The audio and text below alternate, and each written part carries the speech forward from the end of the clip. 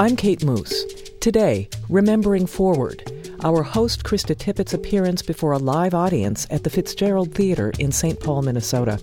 She'll read from her book, Speaking of Faith, Why Religion Matters and How to Talk About It, and share reflections on her own intellectual and spiritual adventures. This book is a chronicle of a change of mind and of a discipline of listening that keeps my mind and my spirit stretching. There are places in human experience that politics cannot analyze or address, and they are among our raw, essential, heartbreaking, and life-giving realities. This is Speaking of Faith. Stay with us.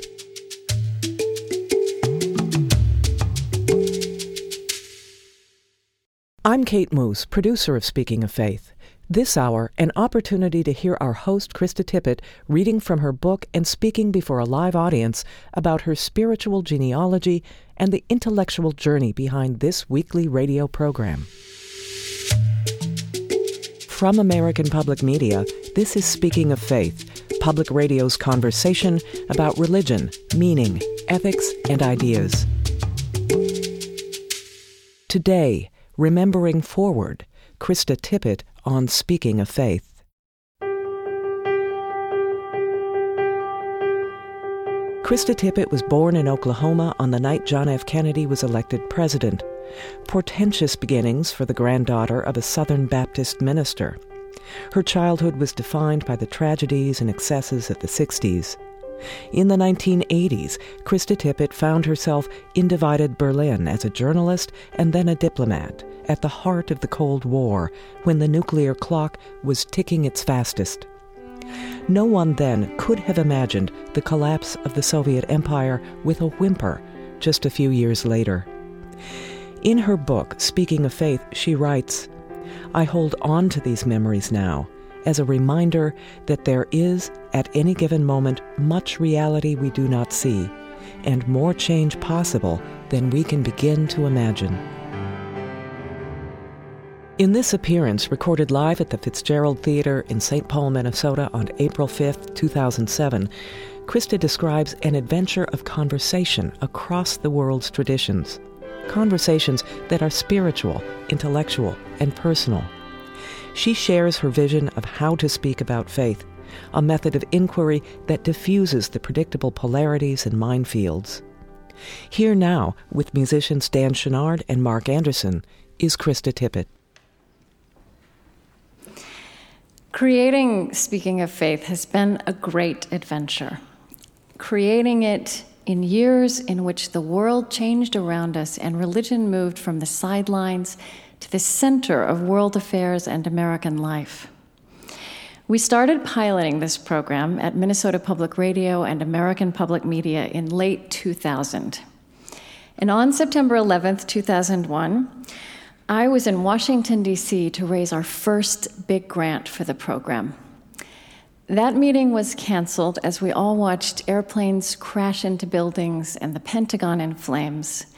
And I drove back to Minnesota in my rental car, knowing that I had this one little hour of radio with which perhaps I could address some of the spiritual confusions and questions that had been raised by those events. In all these years, people have asked me, how did I come to care about such questions?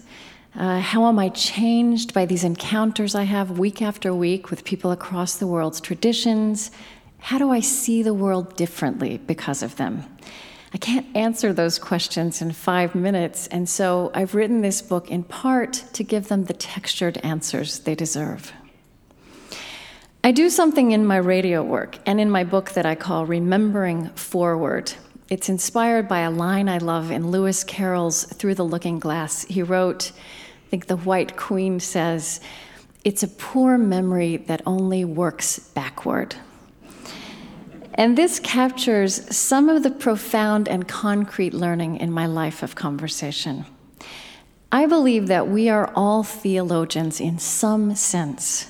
We build our understanding of ultimate truths, of what is sacred, through the raw materials of the lives we've been given.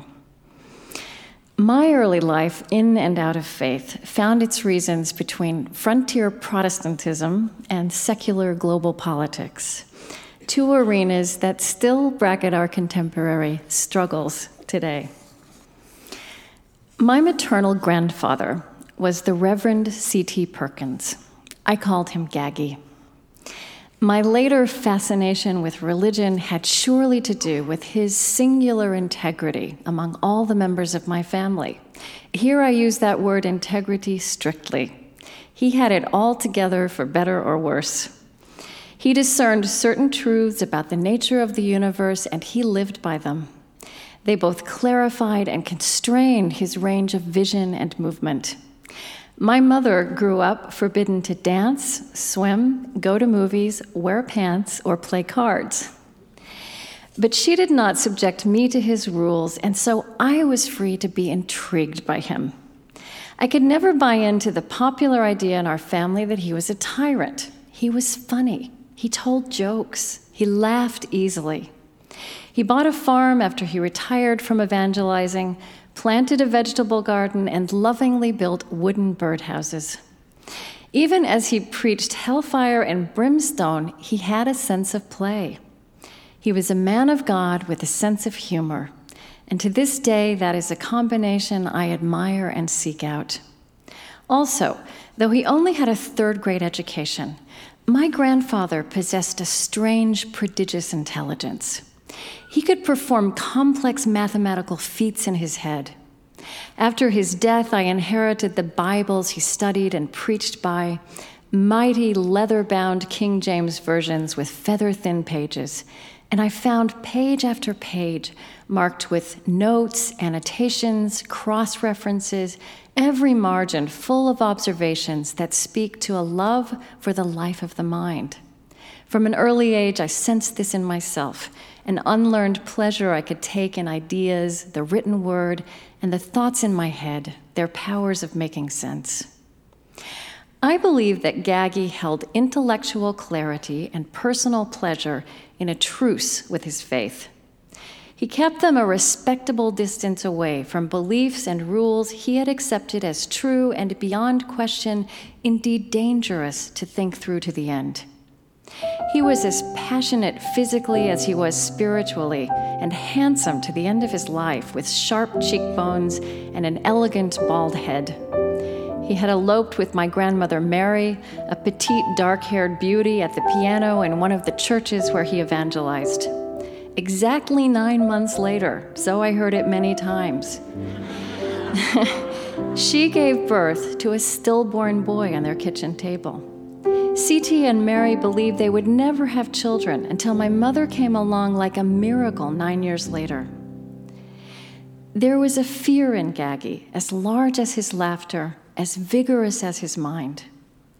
And the Christian faith, as I learned it from him, saw human beings as weak creatures set loose in a world awash with dangers.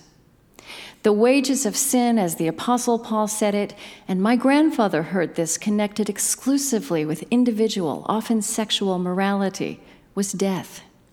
He carried this conviction as a burden, a grave personal responsibility to stave off eternal damnation one life at a time.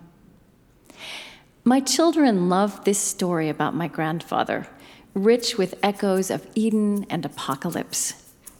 Once in the summertime, while I was helping him do chores around the yard of a little mission church in his charge, I found myself in a shed with a large, dark, coiled snake. I raced out of the shed screaming. Gaggy came to my rescue, of course.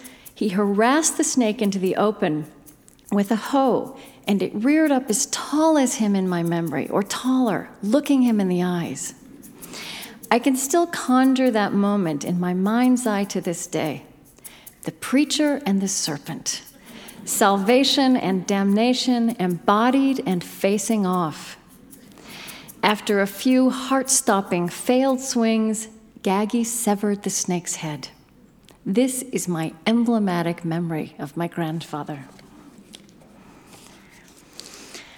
I hold on to my memories of my grandfather's complexity, his fear and fallenness, along with his humanity and virtues, against stereotypes of conservative Christianity that are alive in our culture now.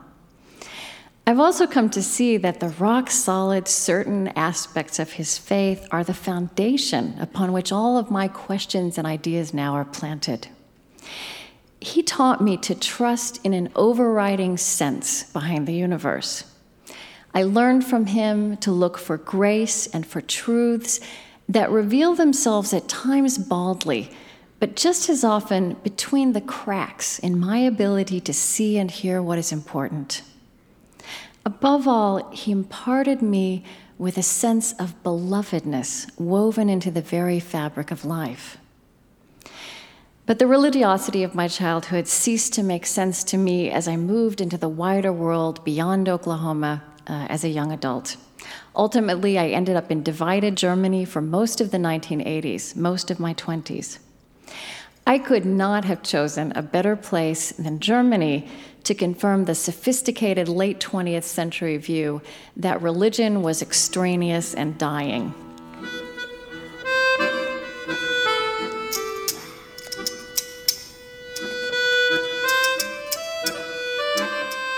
This is Speaking of Faith from American Public Media. I'm Kate Moose. Today, Remembering Forward, Krista Tippett on Speaking of Faith. You're listening to Krista in a live appearance at the Fitzgerald Theater in St. Paul, Minnesota. She's sharing a chronicle of her own spiritual and intellectual development and how she sees the world differently through her life of conversation across the world's traditions. Here, she reflects on how her encounter with religious thinkers unsettled her political and secular view of the world in divided Berlin in the 1980s. I first met the original memoirist of the Holocaust, Elie Wiesel, in that vanished, divided Berlin. He survived the Nazi reign of terror, but his sister and father and 6 million other Jews succumbed. I had become a journalist by this time, schooled by some great New York Times reporters. Wiesel was visiting Berlin for the first time since the Holocaust as a guest of the German government. He had asked to meet with a group of young Germans. He was nervous about this meeting, and afterwards he was visibly shaken. Together with another journalist, I sat with Wiesel and his wife. He said, "I had never before considered that it could be as painful to be a child of those who ran the camps as a child of those who died in them." I was astonished that Wiesel, a victim of German genocide, was open to seeing the tragedy and resilience of the human spirit on every side of it. His words unsettled and moved me. They stirred conclusions I was struggling to articulate in that country with a tortured past and present. I was thoroughly caught up in the enduring, strategic, geopolitical consequences of Germany's descent into Nazi terror. Yet through Elie Wiesel's eyes, goals like human redemption and healing, and not just retribution, economic rebuilding, and balances of power, also appeared urgent. I felt that Wiesel's words belonged on the front pages of newspapers, that they should be shouted to the world. But I believed this had nothing to do with God. Wiesel's faith, as he wrote in Night, had been consumed forever by the flames of the ovens at Auschwitz. 2 decades would pass before I could speak with him again and be surprised again by his words. The voice of the Christian theologian Dietrich Bonhoeffer also broke into my thinking in those years. There is no clearer voice of Christian theology formed by the tragedies and terrible mysteries of history than Bonhoeffer. A pastor and a pacifist, the son of a gracious German family, he became involved in the July 20, 1944 plot to kill Hitler. He was executed in the German system of terror that Elie Wiesel survived. Before Bonhoeffer died, though, he brought weighty, creative, challenging theology into the world. In my radio life now, Bonhoeffer's name punctuates my conversations with wildly different people. I found that many others take solace and courage in a phrase of Bonhoeffer's that emboldened me even in the years in which I was defiantly not a religious person. He wrote from prison in 1944, "I'm still discovering right up to this moment that it is only by living completely in this world that one learns to have faith. I mean living unreservedly in life's duties, problems, successes and failures, experiences and perplexities. In so doing, we throw ourselves completely into the arms of God."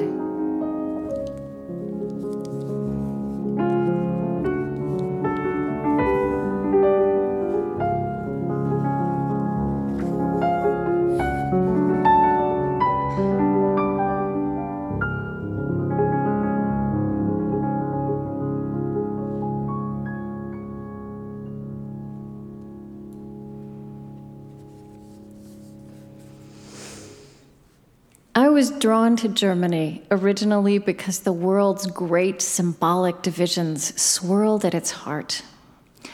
But it sent me away with an attention to the human life that swirls full of contradiction and beauty and grief and defiance beneath the grandest categories of history and politics. Now I see myself as engaged in probing for human and spiritual dynamics beneath our present surfaces of rancor. I'm able to do so in part because I began to imagine, in the years after I left Berlin, how it might be possible to take religion seriously, reconciling it with my mind and with everything I knew of the world. We miss the essence of great religious figures, Karen Armstrong insists, if we imagine them sitting, uttering a list of doctrines. And our theology, she says, should be like poetry. This is a lovely and important way to understand why we can't compare faith flatly to reason and declare it intellectually inferior. Its territory is the drama of human life, where art is more precise than science, where ideas are lived and breathed. Our minds can be engaged in this realm as seriously as in the construction of argument or logic, but in a different way. Life and art both test the limits and landscape of argument and logic. We apprehend religious mystery and truth in words, and as often perhaps beyond them. In the presence of beauty, in acts of kindness, in silence. Silence is an endangered quantity in our time, though monasteries and retreat centers are filling up with a new kind of pilgrim, modern people stealing away for solitude, starved for silence. Silence embraced stuns with its presence, its pregnant reality. A reality that does not negate reason and argument, but puts them in their place. Quiet and submission born of fatigue were the beginnings of wisdom for me after Berlin. Fresh air and the sun's warmth, almond and apricot and lemon trees, fresh bread and strong Spanish coffee, the ocean in late afternoon, these were its elements. I handed my resignation to the ambassador and his wife, believing I was headed for Washington in a matter of months. But first I decided to go back to one of the most beautiful places I had ever visited, Dea, a village ringed by mountains on the Spanish island of Majorca. I put my furniture into storage and packed 2 suitcases, out of which I would live, as it turned out, for the next 2 years.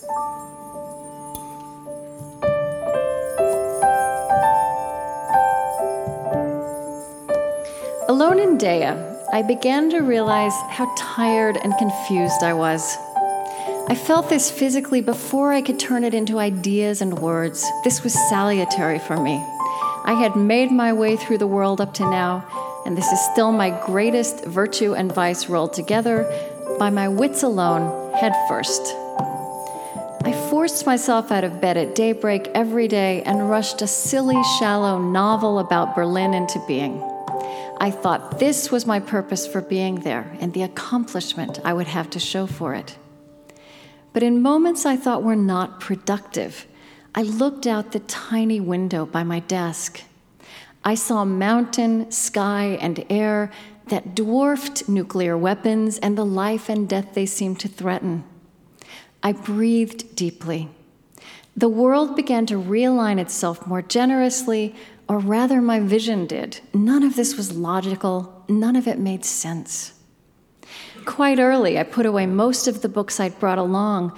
I read Rilke, whom I had loved for years and whose gorgeous, iconoclastic language felt right in this place. I reread his advice to a young poet to have patience with everything unresolved in your heart and to try to love the questions themselves as if they were locked rooms or books written in a very foreign language. Don't search for the answers, which could not be given to you now because you would not be able to live them. And the point is to live everything. Live the questions now. Perhaps then, someday far in the future, you will gradually, without even noticing it, live your way into the answer.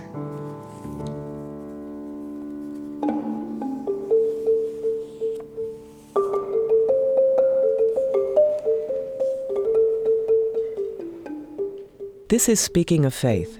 After a short break, more of Krista before a live audience describing her adventure of conversation across the world's traditions, including her thoughts on the complementary relationship between science and religion.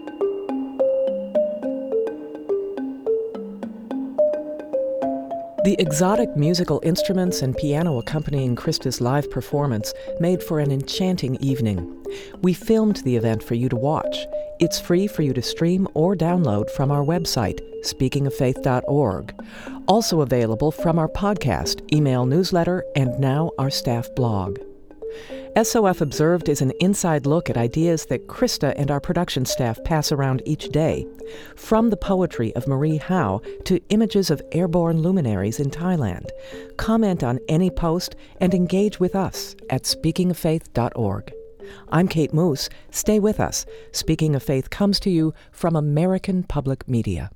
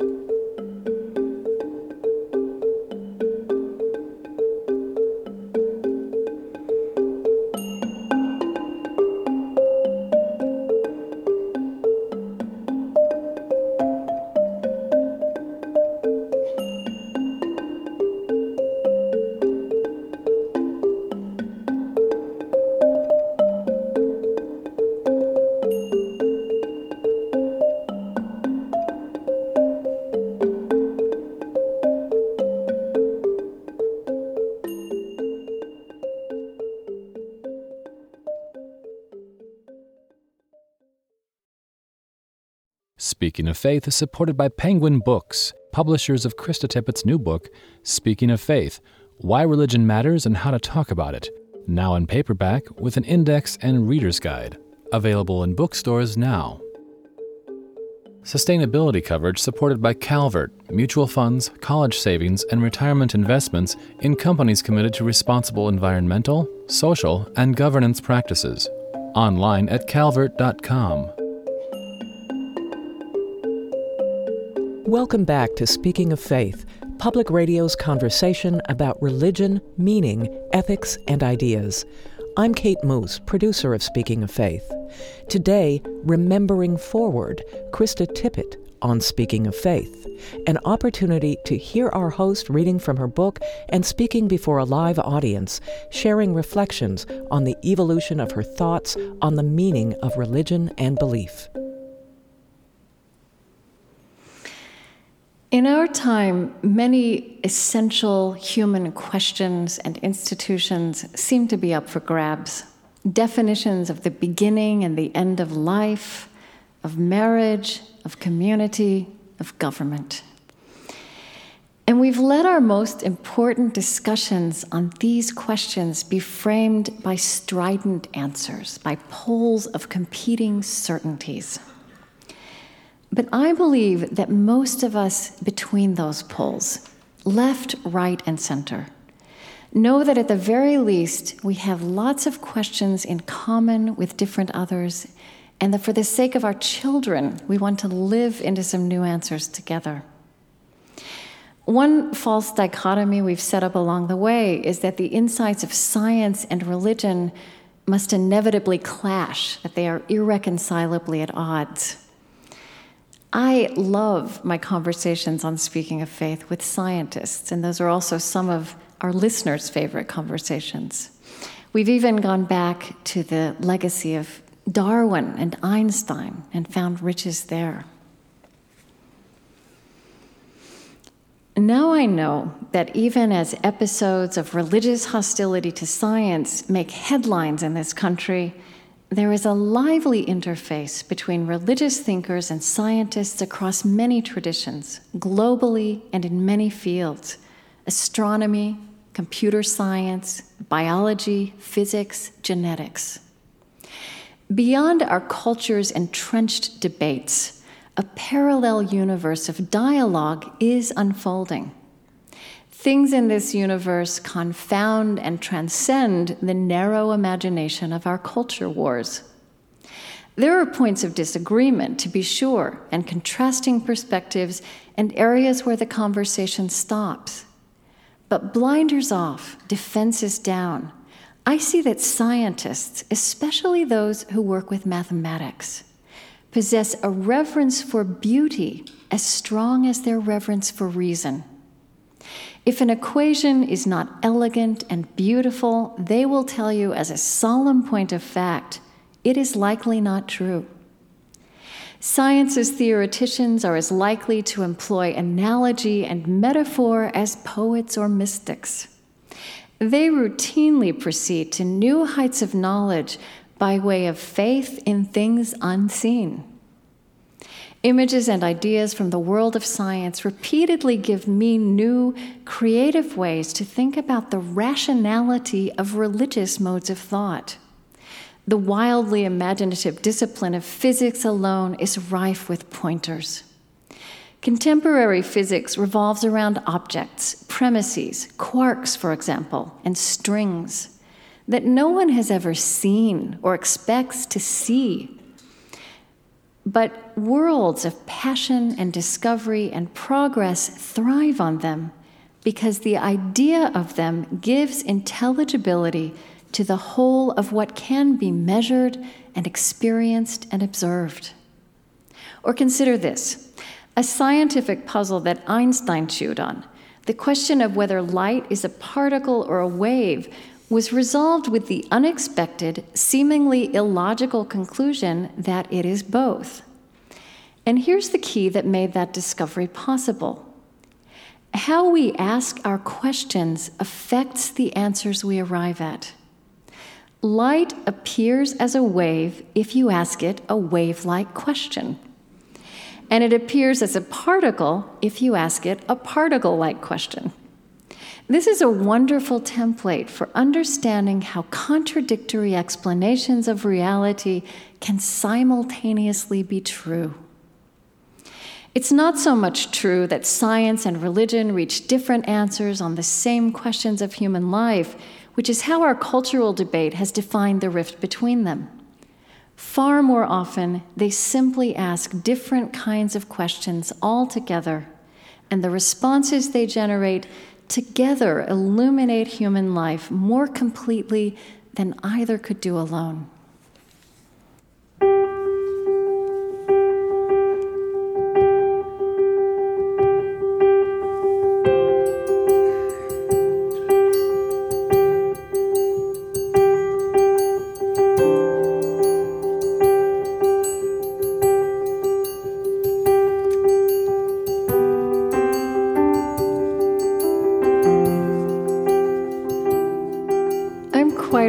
as I speak and as we put the show on the air every week that not everyone hears the word religion and associates it with a word like illuminating, or imagines it, as I do, as a potential source of intellectual and spiritual vitality, even in conversation with science or medicine or politics.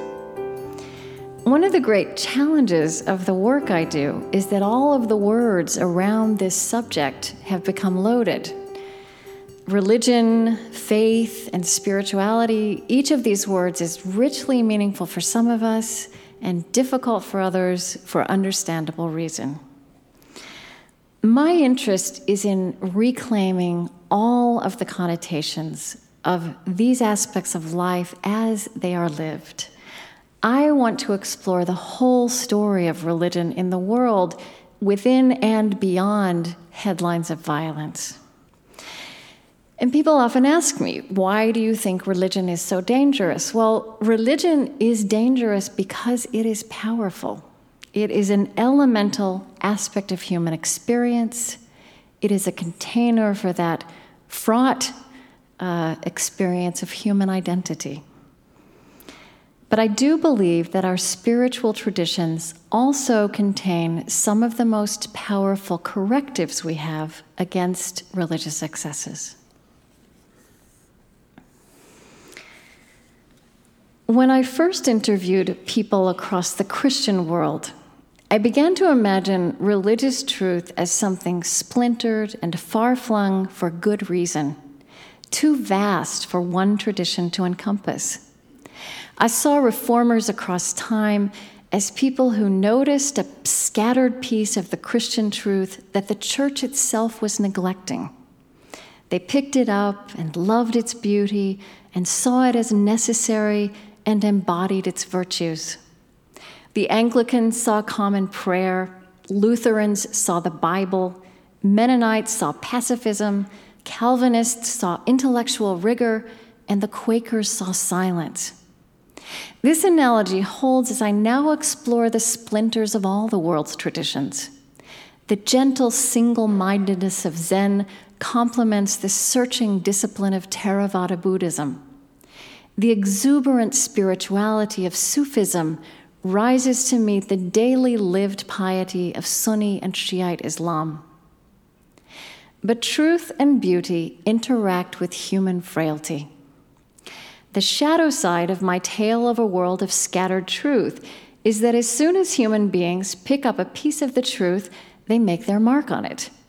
They codify and literalize. They distort the rest of the picture to fit their chosen center. This happens with every kind of truth, surely in politics as well. But religious truth, flattened out, becomes an especially blunt instrument when it enters the political theater of debates and power plays. A weapon with the same transcendent power religion has to inflame hearts, to infuse life and death with meaning. There is a difference, of course, between religion and spirituality, and some say that religion alone is what complicates our political life. Religions would be the containers of faith, containers malleable and corruptible in the hands of the people who fashion and control them. Spirituality would be faith's original impulse and essence. I appreciate this distinction, and at the same time am wary of drawing it too starkly. A rabbi, Sandy Eisenberg Sasso, gave me the best illustration I know of the difference between spirituality and religion. On Mount Sinai, she says, something extraordinary happened to Moses. He had a direct encounter with God. This was a spiritual experience. The 10 Commandments were the container for that experience. They are religion. I find this example wonderful because it gets precisely at the wrong way religion is often taught and the way it enters politics through words and positions. We proclaim and pass on the rules.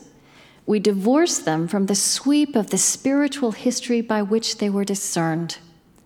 A history that tells of an incomplete and ever-evolving human capacity to comprehend the nature of God and the ultimate meaning of religion.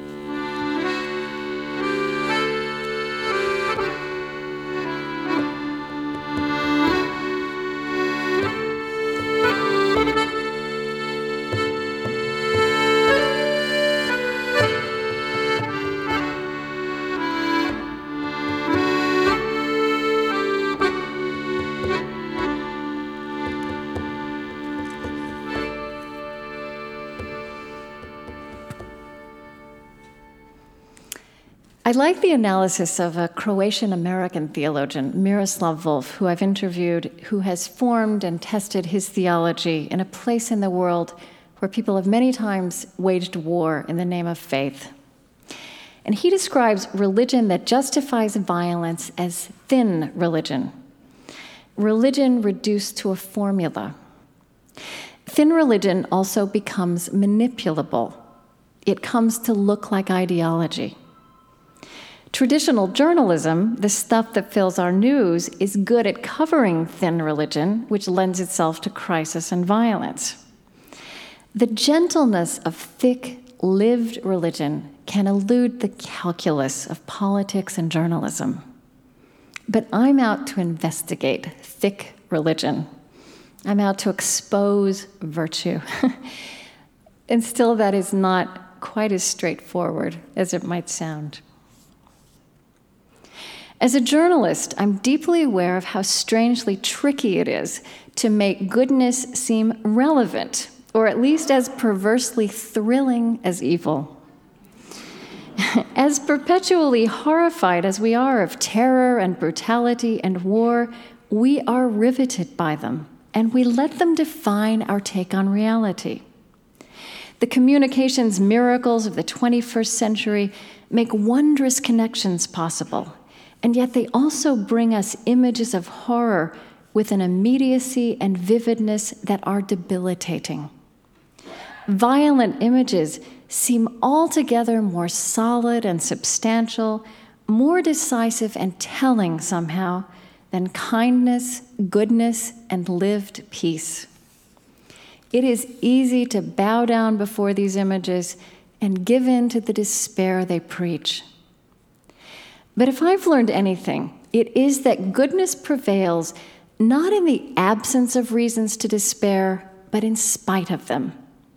If we wait for clean heroes and clear choices and evidence on our side to act, we will wait forever. And my radio conversations teach me that people who bring light into the world wrench it out of darkness and contend openly with darkness all of their days. For me, their goodness is more interesting, more genuinely inspiring because of that reality. The spiritual geniuses of the ages and of the everyday simply don't let despair have the last word, nor do they close their eyes to its pictures or deny the enormity of its facts.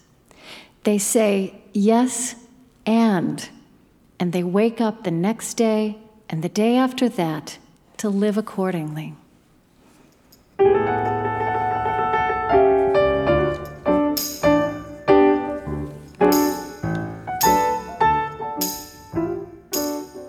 I'm Kate Moose, and this is Speaking of Faith from American Public Media.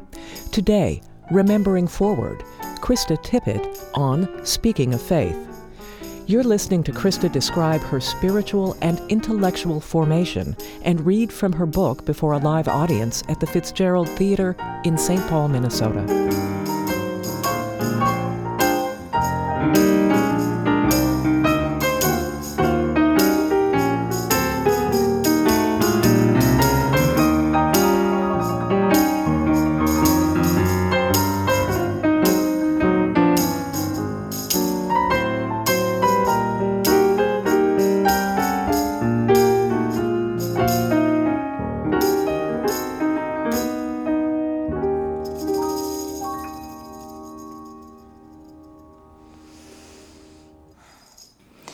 So in these past few years of Speaking of Faith, I have met Elie Wiesel for the second time. And this time we talked about prayer and his understanding of God that did endure the Holocaust. I've also explored the resonance of Dietrich Bonhoeffer's life and ideas for our time. I've interviewed the great scholar of the three monotheistic traditions, Karen Armstrong. I've interviewed the Zen Buddhist monk and poet, Thich Nhat Hanh. He is not a theist, but sitting in his presence felt like the closest I would ever get to sitting in the presence of God. And I've spent a great deal of time these last years in conversation with Muslims from across the spectrum of that tradition. It should not have taken the catastrophic events of September 11th, 2001, for that religion of 1.2 billion people to figure in a Western view of the world. But now our understanding of the world, and to some extent, I think, our hope for the future, is dependent on learning ever more deeply to hear Muslim voices and see Muslim lives that contradict the actions of terrorists. Along the way, I've also interviewed a Quaker acoustic biologist whose spiritual life is formed by her study of the songs of whales and the calls of elephants. I've interviewed physicians and poets and police officers, and I've been surprised and delighted by the insights they've all given me into the essential questions that lie behind all religion. What does it mean to be human? What matters in a life? What matters in a death? How to love? How to be of service to each other and to the world? And so after all of this, people often say to me, well, you must be so wise. The truth is, like everyone else, I'm left with my own story, my own life to make sense of, my gifts as well as my failings and flaws. I'd like to leave you tonight with two readings from the final chapter of the book. I am helped by my ever-deepening understanding that faith as a whole encompasses and blesses human vulnerability. It took years, even after I had apprehended this idea intellectually, before I thoroughly internalized its implications in my own life. The perfectionist in me is strong, and at first I approached spiritual challenges much as I had approached the Cold War. But gradually, I have been able to understand healing, like faith, as paradoxical, most effective when it incorporates what is broken rather than denying or curing it. I learned from the physician Rachel Naomi Remen, not a religious figure per se, but a kind of quiet modern-day mystic, that the way we deal with the losses of our lives, large and small, may be what most determines our capacity to be present to the whole of our lives. We burn out, she says, not because we've stopped caring, but because our hearts are too full of grief. Hard realities, the problem of evil, the failure of love on the largest possible scale, and the consequences of endless, needless suffering in the world do not become less troubling with time. Even as I learn new vocabularies of sense and wonder, I continue to find that suffering, too, has imponderable variation. I learn not to imagine that beautiful words and lives will somehow snuff out what is dark and difficult. Again and again, I am fatigued by a sense of powerlessness at injustices and atrocities close to home and far away. But religious traditions give me language and ideas to hold on to ambiguity, the pleasure and pain of human experience that complicate and enliven each other at their depths. I have this redemptive exchange with Dr. Remen, who speaks to these dilemmas of the human condition through her experiences as a doctor. She says, "We thought we could cure everything. But it turns out that we can only cure a small amount of human suffering. The rest of it needs to be healed, and that's different. It's different. I think science defines life in its own way, but life is larger than science. Life is filled with mystery, courage, heroism, and love. All these things that we can witness, but not measure or even understand, but they make our lives valuable anyway. But I ask her, aren't the destructive aspects of life also mysterious and unmeasurable? We can also observe evil. Yes, she concurs, that's certainly true. Then adds, but the issue is not to eradicate evil. I'm not sure evil can be eradicated. I think it's part of the human condition. The issue is to commit yourself to what's important to you. This kind of journalism I do is as much for myself as for others, about looking beyond the horrors of the evening news to the redemptive stories that are not being told, to ways of being in the world that keep sense and virtue and the possibility of healing alive in the middle of the world's complexity.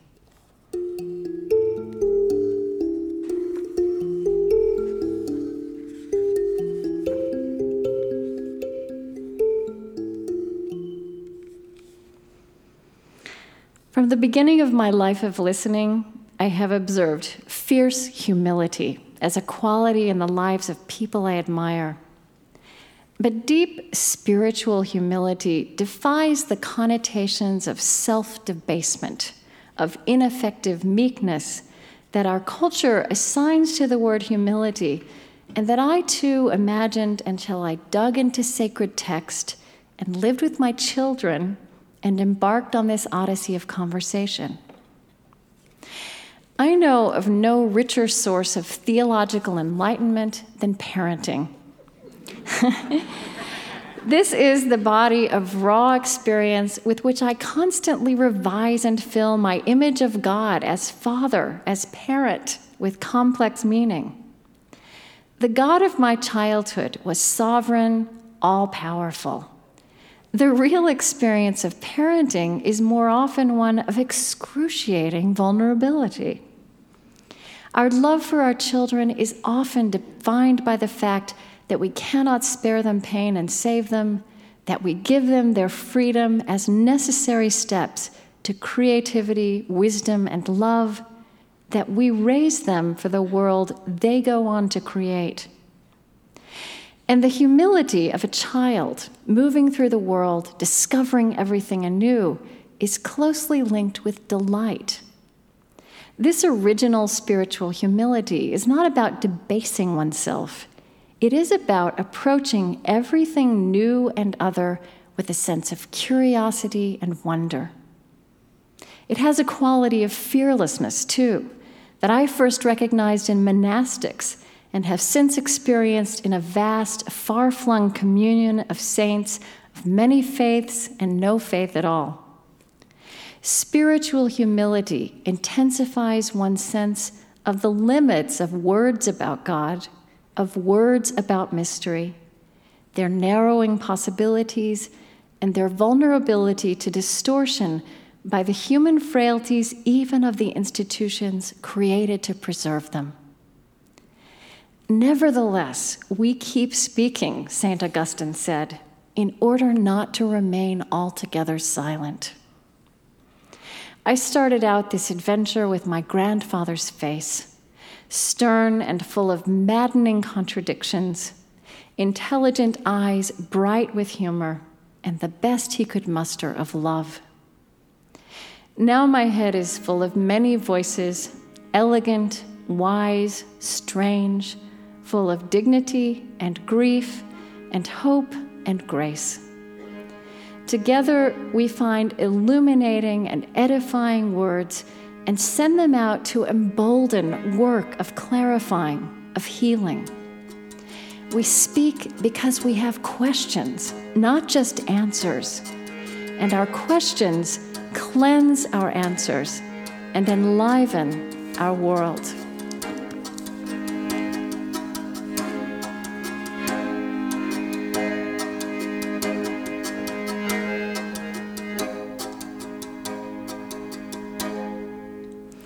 I want to thank Dan Chenard and Mark Anderson for bringing their gifts tonight. And thank you all for coming. Krista Tippett's book, in a new Penguin paperback, is titled Speaking of Faith, Why Religion Matters and How to Talk About It. You've been listening to her appearance before a live audience at the Fitzgerald Theater in St. Paul, Minnesota.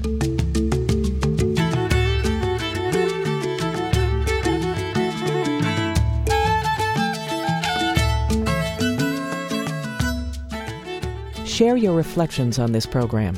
Contact us at speakingoffaith.org. At our website, you can stream and download video of Krista's entire live performance for free and listen to her conversations with Elie Wiesel and Karen Armstrong. And take a look at our new blog, SOF Observed. Krista and our producers share what they're reading, watching, and listening to. Comment on what interests you and engage with us at speakingoffaith.org.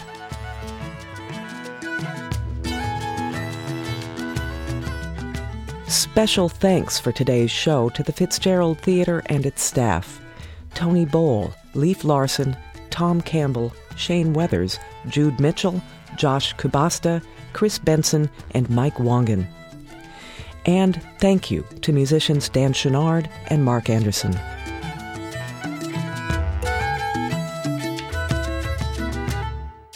The senior producer of Speaking of Faith is Mitch Hanley, with producers Colleen Scheck, Shiraz Janjua, and Rob McGinley-Myers, with assistance from Anna Marsh.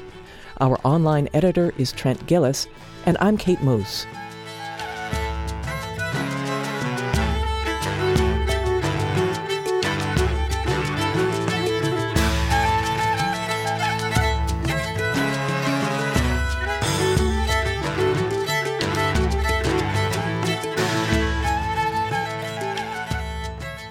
Speaking of Faith is supported by the U.S. Department of Health and Human Services.